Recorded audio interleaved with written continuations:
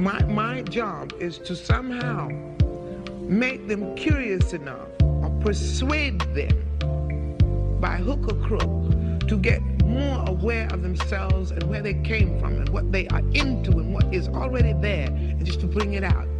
This is what compels me to compel them, and I will do it by whatever means necessary.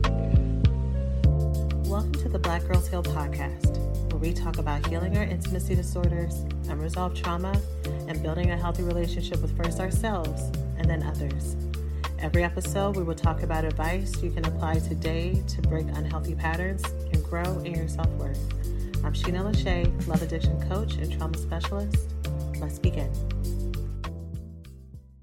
Hello, and welcome to the latest episode of Black Girls Heal.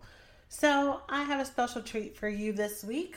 This week we're talking about avoidance, love avoidance, intimacy avoidance, avoidant attachment styles. And we're digging into ways that those of us who have that attachment style or disposition can make our lives better, make our relationships better. And these are all relationships, not just romantic.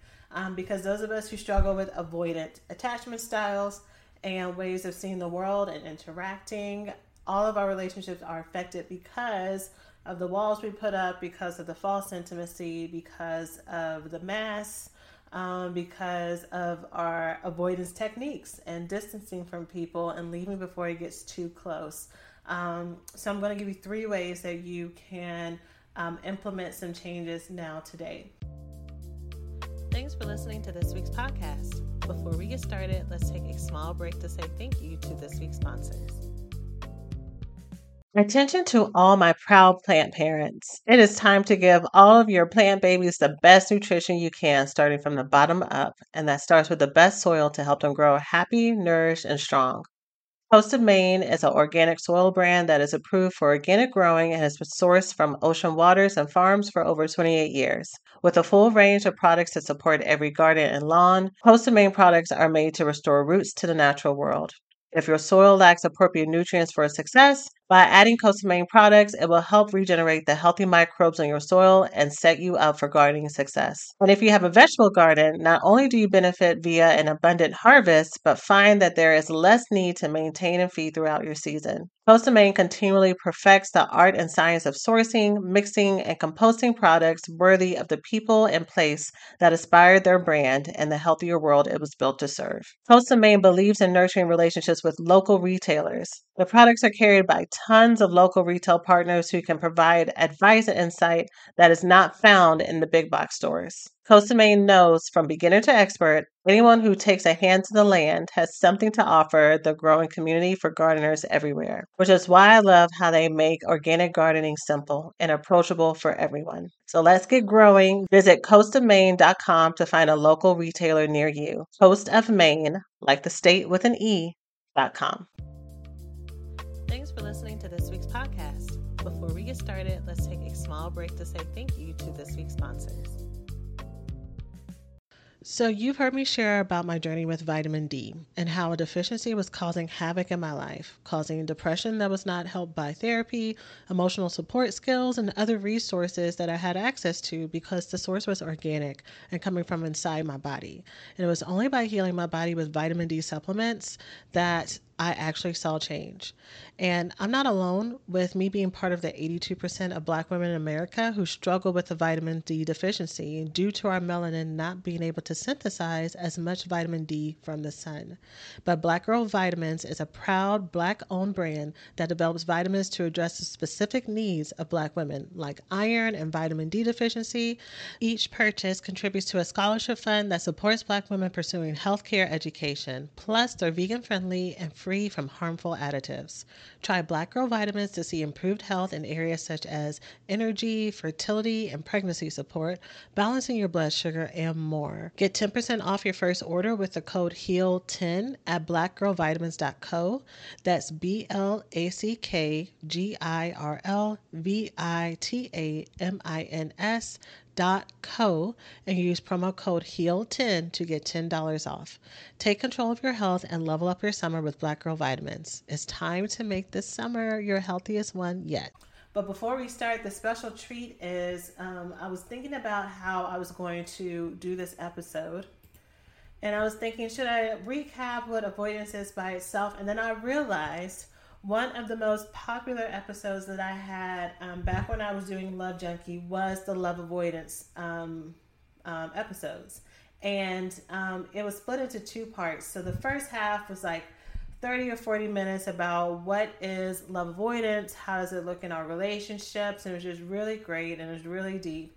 And I had a guest interview with Lisa Palick, who is an awesome therapist in California, and she works at the Center for Healthy Sex in Los Angeles, and they do special intensives and things.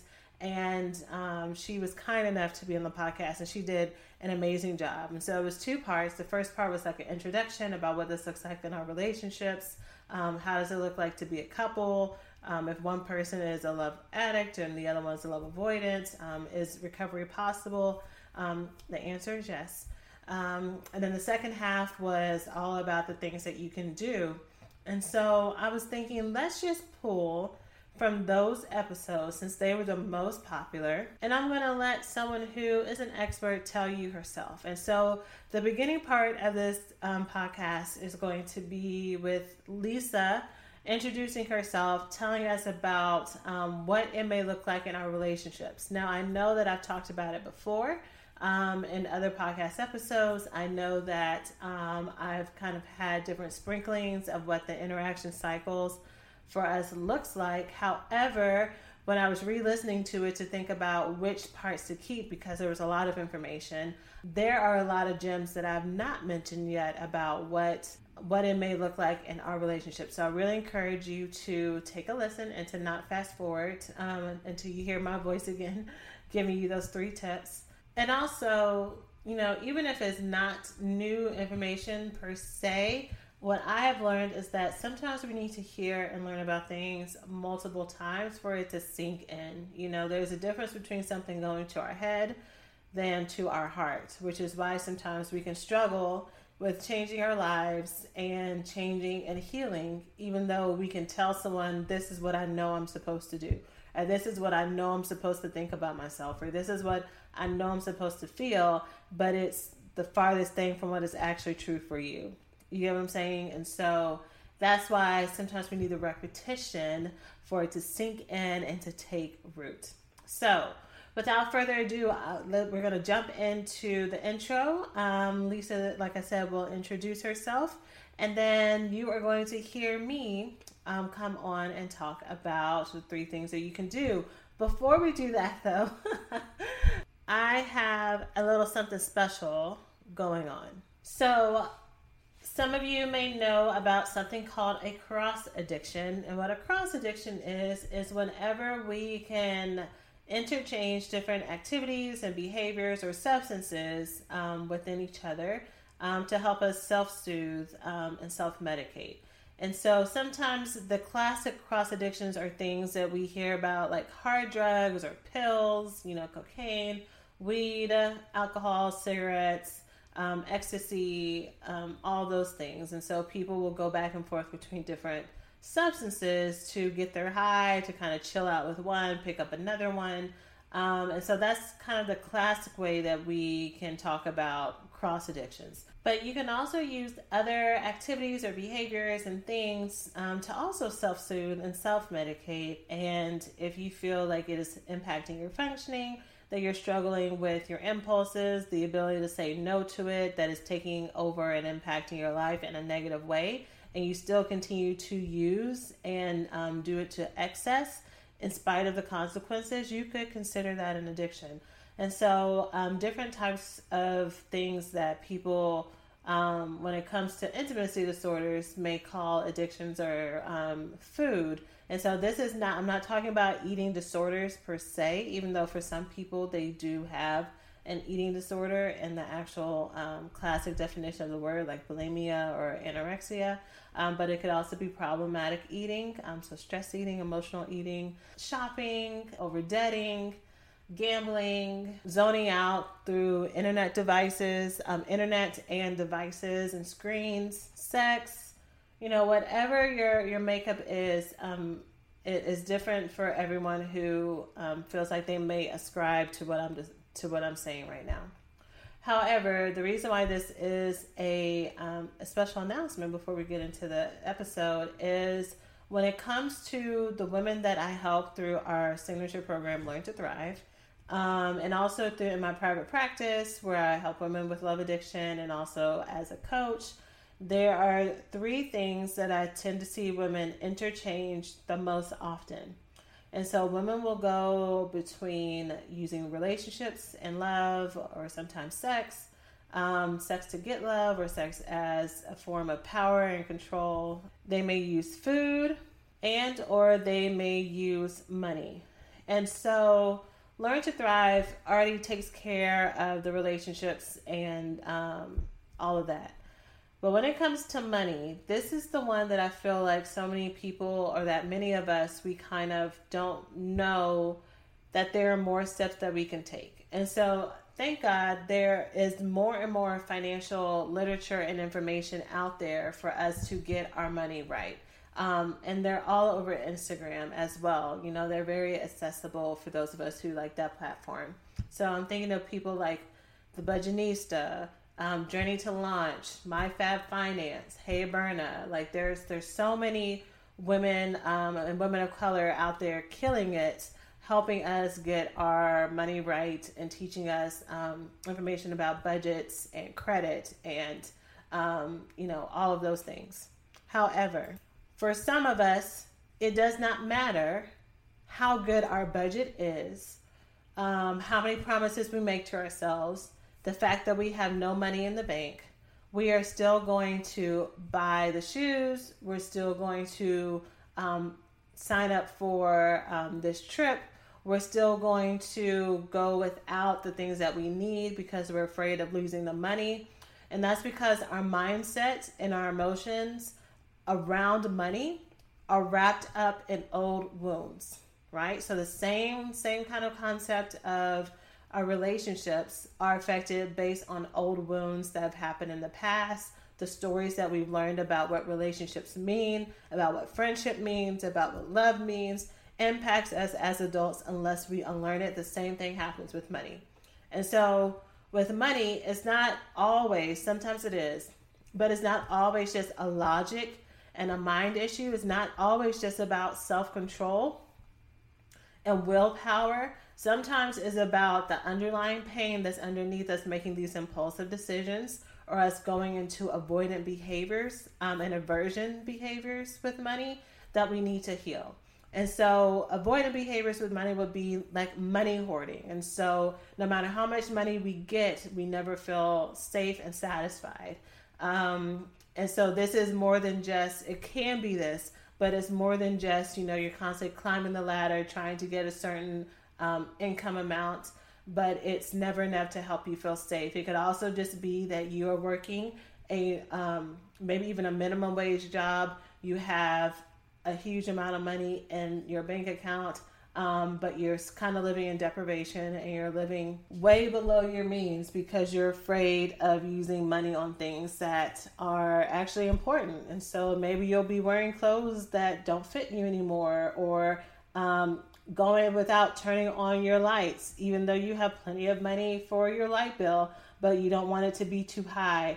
And basically you're not taking care of yourself because of this fear around money. Some of us have aversion to having money and wealth. And so as soon as we get money, it goes right out of our hands, so either we might give it away, or we may spend it, or whatever, we may lose it, whatever it may be. But there's something in us, an unsaid belief that we are not good enough to have the money, or it's wrong for us to have it. Some of us are codependent givers. And so it's not even that we spend money on ourselves, but if there's someone around us that needs something, we are the first ones to offer it, or we can't say no. And so we find ourselves giving tens or hundreds or thousands of dollars to people who maybe they appreciate it, maybe they don't. But either way, it affects us financially, that we are constantly trying to save and rescue other people, and we lack boundaries. And anytime we try to say no to them or to ourselves, we're filled with shame and we're filled with guilt.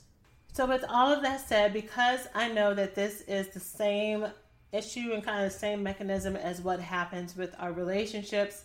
I am creating a spending and debting money rehab course to help us overcome this. This is going to be separate from Learn to Thrive. It's going to use pretty much the same method that I teach there with some variations as I've kind of like tried and tested it out on my own. But I'm taking a beta class of women who would be interested in testing out this program for me and with me. You would get private coaching. Everyone would get their own private one-on-one sessions with me as well, because I really want to make sure that one, that this actually works. And then also two, that that is the best that it can be. And so to be able to get as much feedback as possible. So any woman who's listening right now who has been having persistent money issues over your lifetime, you've tried everything that you know how to do to work through it, and somehow you still keep getting in the way. Maybe you have been struggling with some shame around it. Like, why can't I just do this the right way? I make too much money to be broke, kind of thing. All those thoughts, all those feelings. I would love for you to join me in the program. The program will not be free because you need to invest in yourself, and you are going to be getting some really good support and information. However, it will be affordable, as well as this is the beta launch. And then depending on the feedback and all of that, it will be released again next year, sometime next year. So if you are interested in joining the wait list, I would love for you to sign up by going to the link in the show notes. You can also go to blackgirlsheal.org/money-rehab and sign up there, and you'll get information and when the doors open to sign up. So that is that. Hopefully that is of interest to the Black Girls Heal community. If it is not of interest, then we won't do the course, which is perfectly fine. And we'll stick with the focus on relationships only. But seeing how this is so common, and literally when a woman that I work with will break up, she will tell me how her money is looking funny, or she'll spend all this time over focusing on getting her finances right, and then when she gets in a relationship, it goes sideways. Or just the woman is constantly living in deprivation and doesn't really take care of herself. Doesn't know how to take care of herself. She knows that there's something off, but she can't really figure out what it is. That's what this is about. It's about getting our hearts right, our minds right, so that all of our financial plans about investments, about budgets, about retirement, about being millionaires, whatever your goal is, that you will achieve it, and also that you will feel the freedom to dream. Because some of us listening do not have any dreams around money because we feel like that's bad. And so let's get healed in that area as well. So without further ado, let's get into this episode. All right, so we are here for another episode of Love Junkie, and I am so excited to have Lisa Palick with us today. Hi, Lisa. Hi, Sheena. I'm excited to be here. Yeah, thank you so much for joining us. We are talking about love avoidance, which I know is a much requested topic. A lot of people wondering what it might look like for them and how they can break free. And so I'm excited to have you come and talk about it. And so, but before we get started, I was wondering if you can introduce yourself and tell us a little bit about you. Sure. So my name is Lisa Palick. I'm a licensed marriage and family therapist based in Los Angeles, California. My specialty is sexuality and sex therapy, intimacy, relationships, and also love addiction. I have a private practice in West LA, and I'm also a clinician at the Center for Healthy Sex, where I developed the 3-day Women's Love Addiction workshop. I have one coming up this weekend, in fact. I'm also a facilitator of a women's intimacy group that happens every Thursday evening. And I have been doing this work for about 30 years. I've been a sex educator and working on really all aspects of sexuality for many years, encouraging people to really experience their sexual potential in a variety of ways. Great. You are the perfect person. Let's go ahead and just jump right in. So, what is love avoidance and how might it be different than love addiction? Well, I think that love avoidance historically has been a subcategory of love addiction. People who recognize that they have unhealthy relationship patterns often think, am I a love addict? Because that's the popular term. I think it's become much more visible in today's culture. There's a lot of, writing about and even television shows talking about love addiction. So people feel like they can't connect. They're not having healthy relationships. They usually suspect love addiction, but they feel like I'm not really the clingy, needy person. I'm the person who tends to back away or often feels like a better than or has trouble getting into relationship. So I would say love avoidant is part of a continuum of unhealthy relationship dynamics where you might have love addiction on one end and love avoidance on the other end. I think it's been given short shrift in a lot of the literature and books and even therapeutic interventions, particularly for women. I think traditionally love avoidance has fallen along gender lines. So typically in our culture, we tend to view men as the ones who are emotionally unavailable, right? That's the other kind of catchphrase for love avoidance. And women as being clingy, needy, love addicted, always chasing after the emotionally unavailable partner. But clearly, that's not true, and that any person of any gender can feel avoidant and certainly can move from more clingy, needy, wanting to be addicted to someone else, and then sliding back along that scale of pulling away, fear of being engulfed, wanting to back off, putting up a wall, avoidance, often in the same relationship.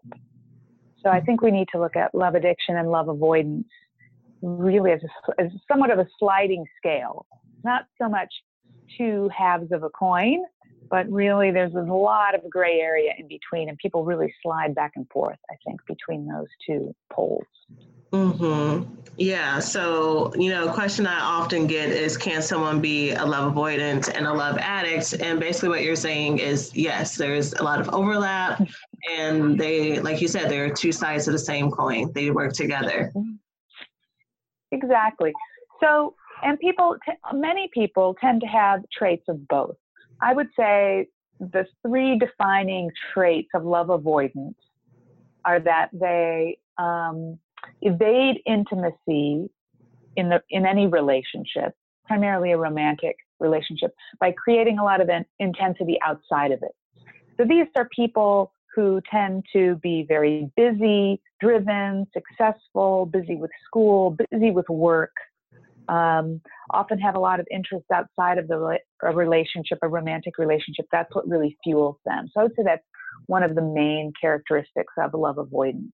And then the second one would be that they avoid being known in the relationship. There's lots of details about themselves that they don't share, things this is unconscious, right? They may think that they're sharing things about themselves, but there's often some walls up. And they also use a lot of distancing techniques to avoid intimate contact with their partners. And that would be the third thing. So, and these are three characteristics that, Pia Mellody in her book, Facing Love Addiction, where she has a section on love avoidance. These are the three main things that she has identified, and I also find to be true in working with women who initially come in for love addiction or some kind of intimacy problem, or, they're just not getting the love that they want, only to find out, love avoidance, that really sticks with me. Mm-hmm. Yeah, and it's so hard because these are the messages that we're taught to live by, what it means to have a successful life, so we're praised, Mm-hmm. when we're able to be ambitious and, go-getter and a leader and have all these friends and all these activities, right? And so we think Mm-hmm. we're healthy when really we're creating so much blockage to being able to be available to someone, and Mm-hmm. it's confusing, how much is too much, and when do I pull back, and when does it mean that I'm actually giving away part of myself to be in a relationship? How do I know the balance? Mm-hmm. Exactly. And I think that's always been tricky, particularly for women. There's that motto of, oh, I can have it all, as a woman, because of, the history of we raise the children, right? We bear the children. That's a biological part of being female. And so it's really difficult to balance, the needs of children, the needs of relationship with being an independent modern woman, of course. I think when it comes to love avoidance, though, we need to look at going back to our own family and family of origin, because as you know, Sheena, this is where it all starts. And so for women and people who have traits of love avoidance, if they look back into their own families, they'll often feel that as children they were parentified. They felt really drained by the relationship. They felt that the parent often looked to them, right, as what we might call higher power in program language. Parent really looking to the child, the nurtured, taken care of. Parent needs the child in an unhealthy way, because healthy bonding, right, is the parent is really there for the child. The parent is really organized around the child's needs. And instead, with people who, as adults, find themselves avoiding intimacy, it's often because they were just completely enmeshed as a child. They didn't know where they stopped and their parent began. And it felt yucky, and they felt suffocated, and they want to back away from that. They feel like, children who were enmeshed and engulfed and really controlled by other people often find themselves ending up in avoidant relationships. They find themselves being the avoidant one. They want to back away from that. And it's a double bind, because love avoidance, there's also the love part. They also are longing to be in connection with someone else. Unlike some people who just maybe can't relate to other people, want to be alone, are introverted, or maybe have some other kind of psychiatric condition where they just don't want to connect. That's not true of love avoidance. Love avoidance want to be in relationship, and they long for connection, but they're so afraid of being lost in that relationship and ultimately abandoned, that they want to do it in a very protected way so that they can control that. So they long for intimacy, but are also underneath it all just terrified of being abandoned, because that's what happened. When they had to care for a parent or be the smart one or make the decisions or kind of be the boss of the family in some way, they lost themselves and their needs weren't met, and their child self was really abandoned. So that's the deep pain for love avoidance, is this don't leave me. And so maybe I'll leave you first in order to protect myself. But every time I do that, I don't get the love I want. And so that hurts so much as well. So that's the cycle. Yeah, when I'm listening to you, I'm tapping into my inner avoidant and just kind of checking to see what she can relate to, that part of me. And I'm thinking how when I'm like deep in that, some of the stuff that you shared, it is so true, but because my walls are so up, I don't really connect to it. So that fear of being abandoned, like the go-to thought for an avoidance is actually, I don't really need anybody. And I'm the gift, that better than, like, that I'm in control. And, it's so insidious. And so I don't know if you can talk a little bit about that, like what that better than and that like independent spirit, like what that might feel like for folks.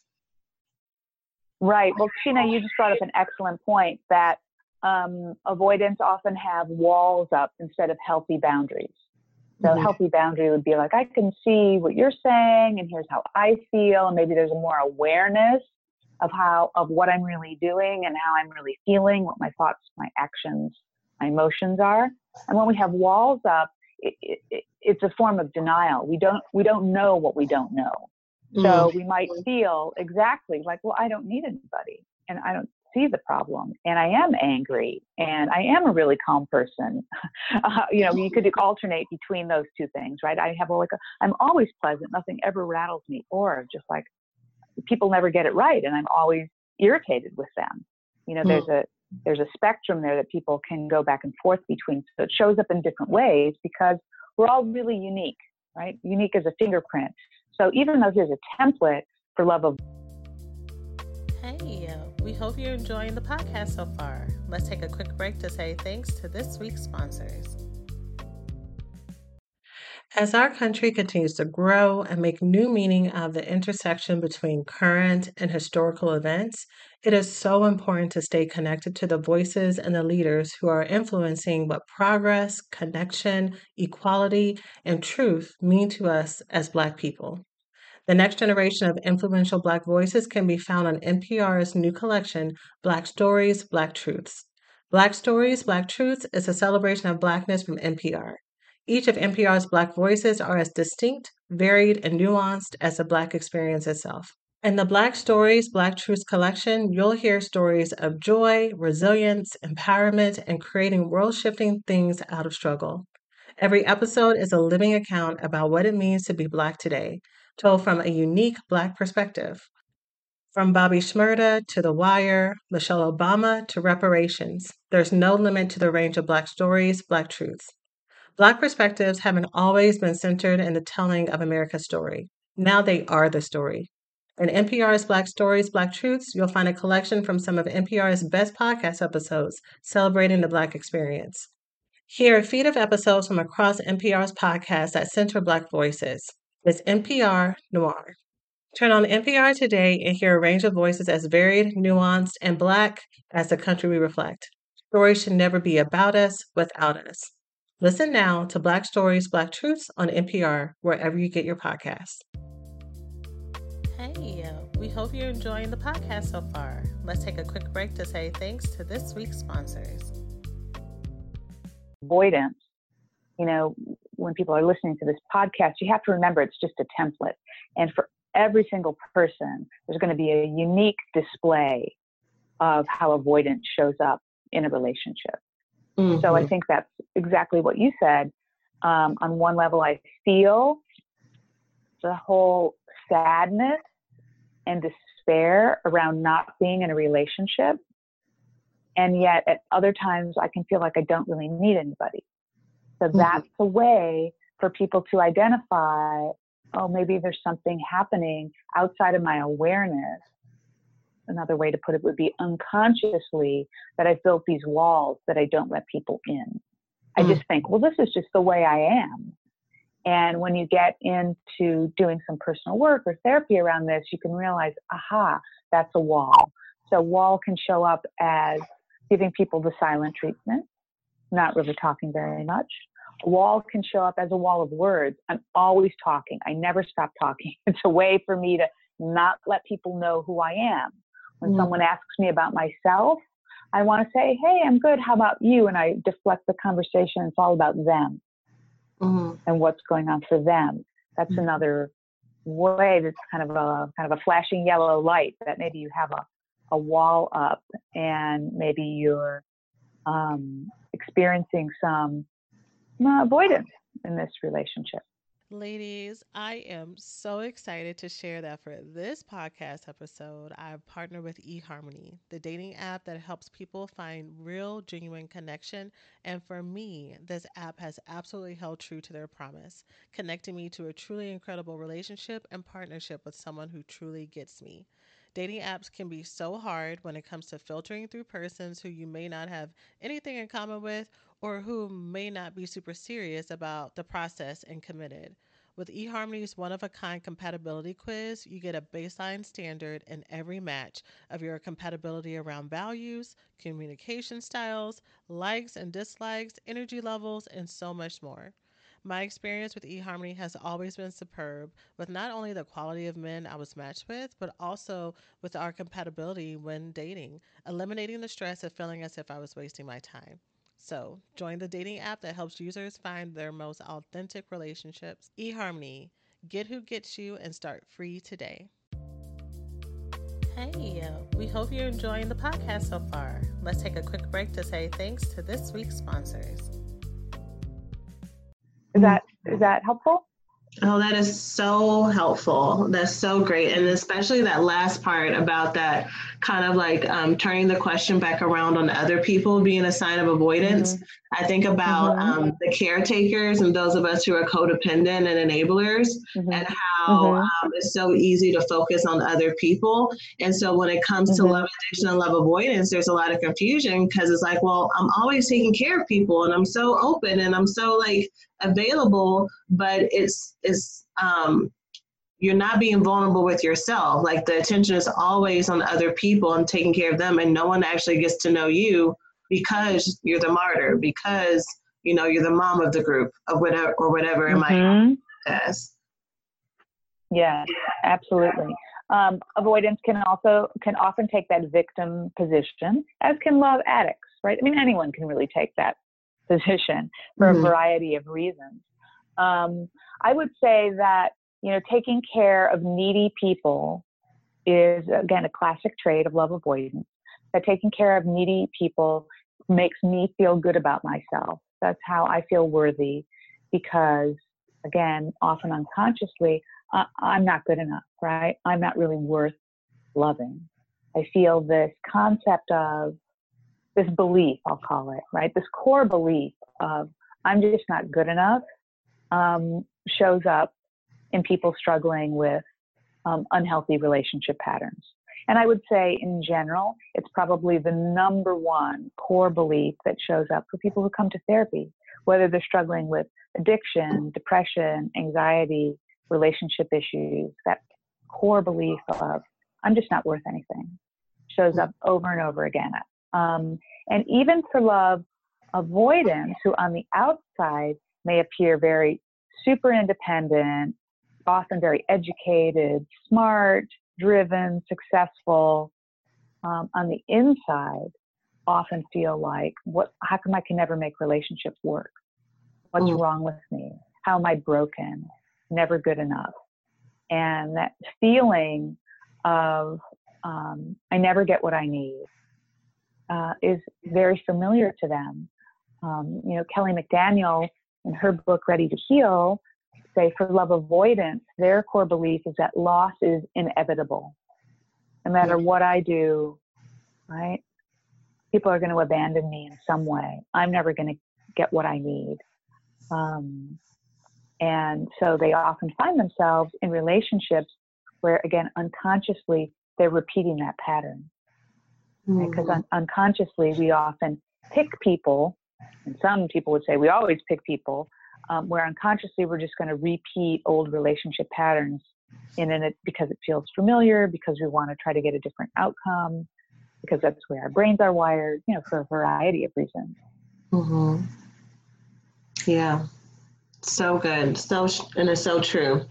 Are there any other ways, I know we've talked about a lot, but are there any other ways that love avoidance might show up in ways that we don't expect?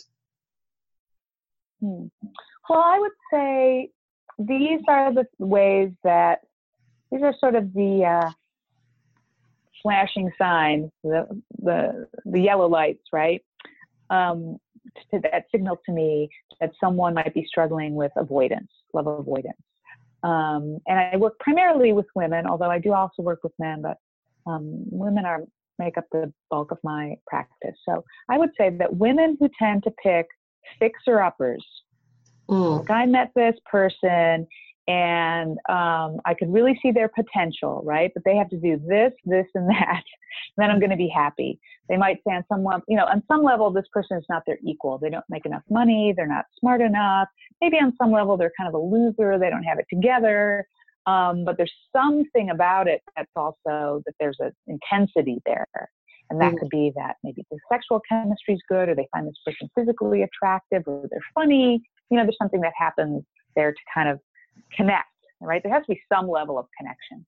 But I think love avoidants tend to pick fixer-uppers. I think that's a marker. I think very quickly love avoidants will go into being highly critical of their partner, picking that person apart, noticing their flaws, really questioning whether or not they should be in this relationship. A lot of times this is often really very visceral too. It's something that they really feel in their body. They might feel a physical, almost like repulsion about this person. Like, I can't stand to be around this person. They're driving me crazy. And yet, when that person starts to move a little too far away, there's an internal panic and like, I have to bring this person back. And that's the like, don't leave me piece of it. Like, I don't want to be too close to you, but I also don't want you to go. That's the double bind. I would say that the other thing about love avoidance is that they often come on really strong. So in the beginning, love avoidance, right, while they're seeking that intensity, they are seeking that connection. So they might come on really strong in terms of, let's see, they might have a really fancy job. They might have a lot of money. They might, take you on some fancy trip. They might do some things to really wow and seduce you and really suck you in at the beginning of the relationship. That's often but then as the relationship progresses, that might start to fade. And then it might lead to arguments, getting critical, backing away, getting really busy with other things.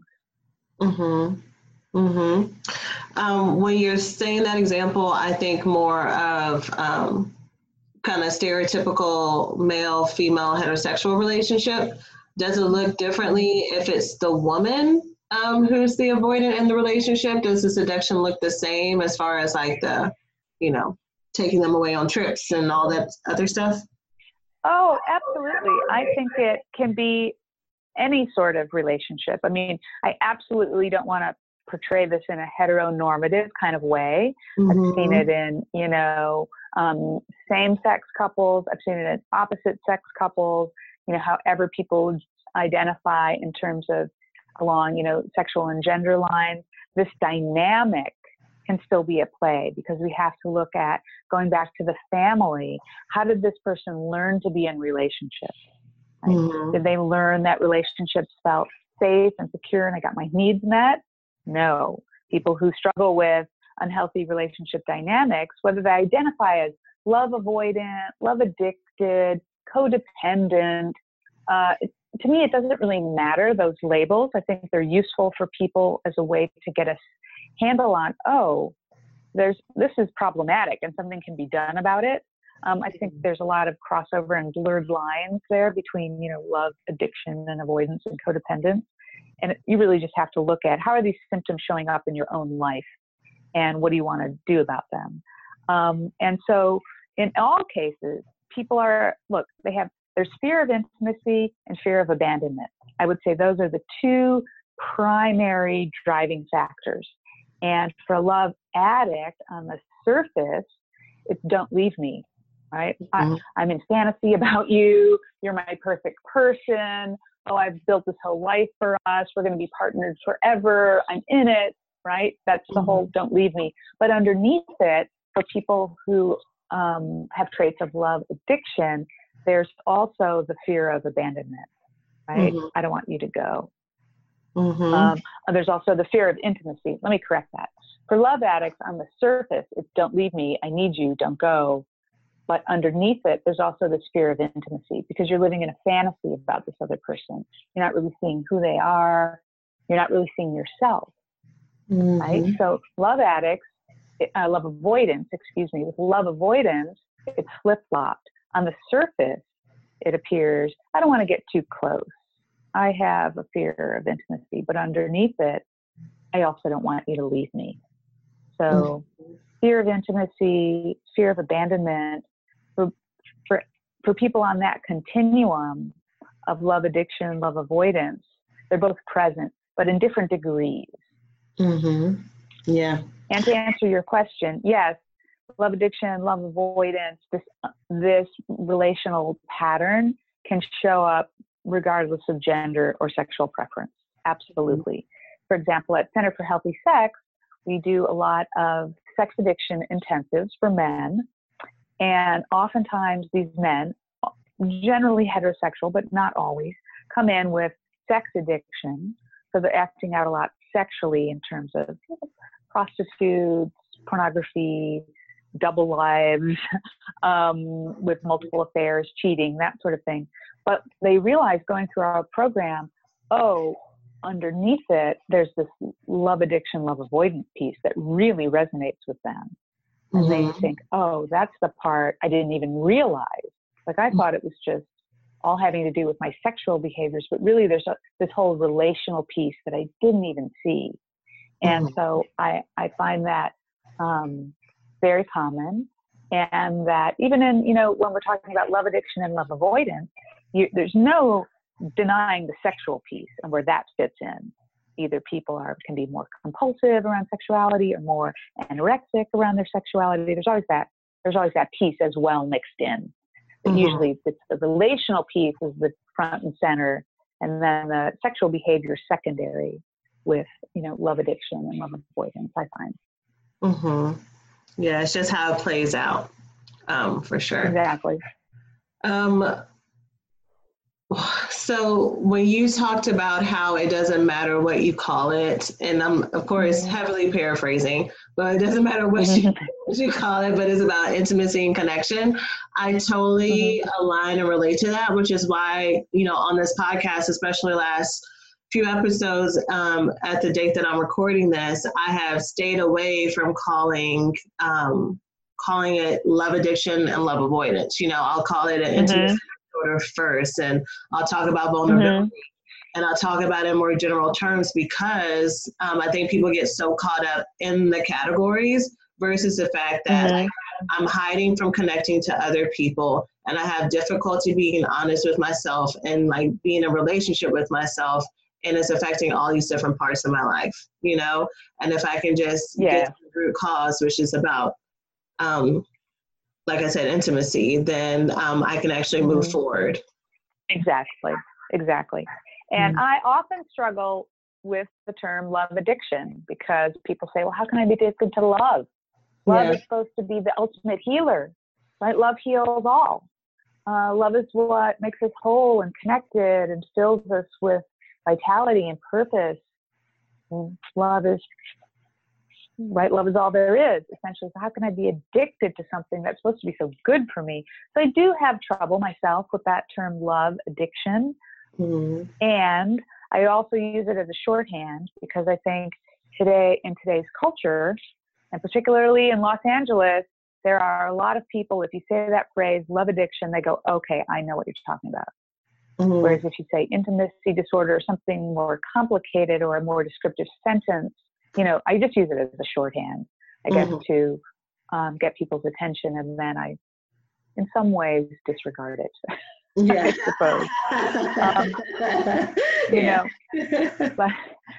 But I do feel, and people do ask me that question all the time. I don't want to identify as a love addict. So why do you use that term? That would be the question. Why do you use that term love addiction? I find it offensive. I find it, I just reject it. It doesn't resonate with me. I don't want to identify that way. And I will say that the reason I think I still use it, and that, many women before me have used it, there's been many books written by female authors on love addiction, is that if you look at these unhealthy relationship patterns through the model of addiction, then you can also see that there's a treatment for it.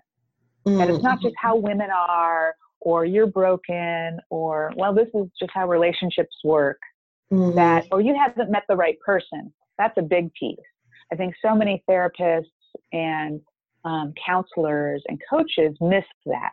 They think, oh, you've just picked the wrong person. You just need to find the right person and then everything's going to be okay. And they completely dismiss and even miss the underlying pattern. So I think when you use an addiction model, you know, you can say, well, here's what's going on, and then here's the way to repair that. And here's the way to really heal yourself. So for many people, that makes sense and that clicks, and they want to do 12 steps and they want to go to Sex and Love Addicts Anonymous and they want to work that kind of program. And so for many people, that works. And for many people, not as much. Yeah. Yeah, we just have to figure out what works for us for sure.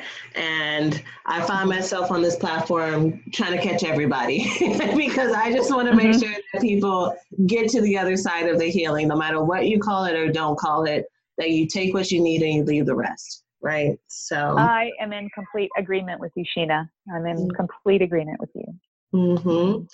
Okay, so wasn't Lisa wonderful? And so let's talk about the 3 things that you can do to make your life better if you struggle with avoidant behaviors. The first thing that I want you to do is to make "I don't care" your new trigger phrase. So anytime you say the words "I don't care," I want you to change the meaning to maybe being kind of saying that with pride. Because most of the time when I see people use that phrase, "I don't care," it's almost like you can't touch me, you can't hurt me, you can't get to me. That's kind of the underlying meaning, or that's exactly what they mean, and they'll say those words afterwards. But that's actually a sign of you shutting down. That's actually a sign of you not being in touch with yourself, which makes it hard or difficult or impossible for other people to be in touch with you. And so anytime you say "I don't care," even though it's protective, even though it makes you feel safe, even though I'm sure it makes you feel strong, I want you to pause. I want you to take a deep breath. And I want you to stop and think, okay, what do I actually feel? If you actually feel numb or neutral, I want you to be curious about, so why is it that I don't care? Usually when people use the phrase "I don't care," they're in a conversation that is emotionally charged. So maybe you or the other person is upset about something that happened, something that could happen, something that one of you may be afraid could happen, whatever it may be. And "I don't care" is the response to say that I am not involved, I'm not affected by it. And if that's the case, if you're having a conversation where one or both parties, or multiple parties, depending on who's around, is emotionally charged and everyone's having a reaction but you, I want you to kind of think about why that is. And if any feelings about ego and pride about, well, that's because they're oversensitive and they're not in control of themselves and X, Y, and Z come up, I want you to be curious about that. And just think, okay, maybe that's true. Maybe that is the case. Maybe you are around people who are overly sensitive, in your opinion or in your experience. And I want you to kind of think, well, is there any place that I am sensitive? Is there any place that I do show emotions? And if you cannot think of a place, I want you to maybe consider that there's something different that you can be doing. Maybe it's actually healthier that you do care in some situations versus you don't care in all situations. And if that's the case, in whatever circumstance that you feel most comfortable with, I want you to pause and think, okay, if I did care about what was going on, what would I feel? And see if that helps shift some things around. And once you're in touch with your emotions, then you would be able to express to other people what you need, what happened that made you feel that way, and how they can change it or how things can shift for you to feel safe in the future instead of you shutting down. Because what "I don't care" does is it pushes people away. It literally tells them that you don't care, which makes them not want to get close to you. And it may be convenient in the moment. However, that's a pattern that you cannot shut off. That saying that you are uninvested in what's happening.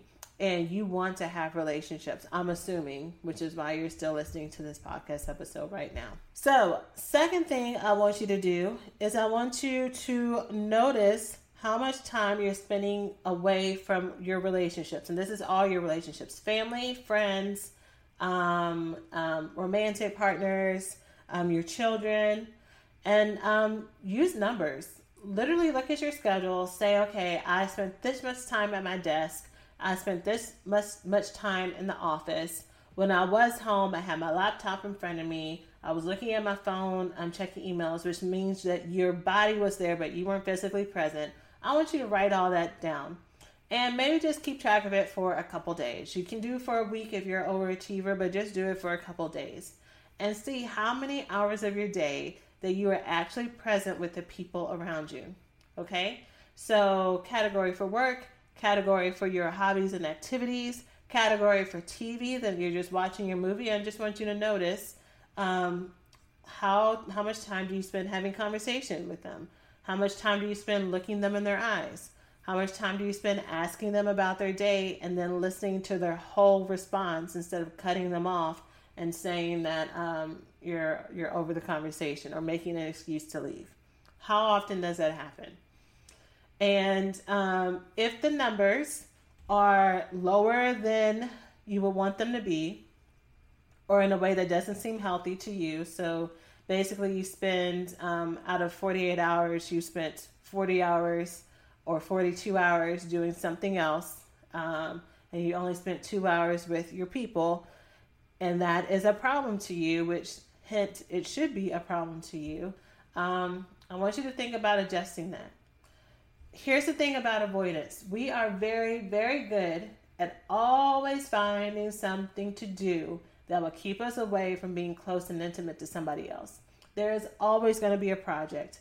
There's always going to be a trip. There's always going to be a charity event. There's always going to be something. There's always going to be a dinner that you have to prepare because no one's eaten for the whole day. And so you have to do it right now. And then by the time you're done, everybody's asleep. Like, there's always going to be some excuse.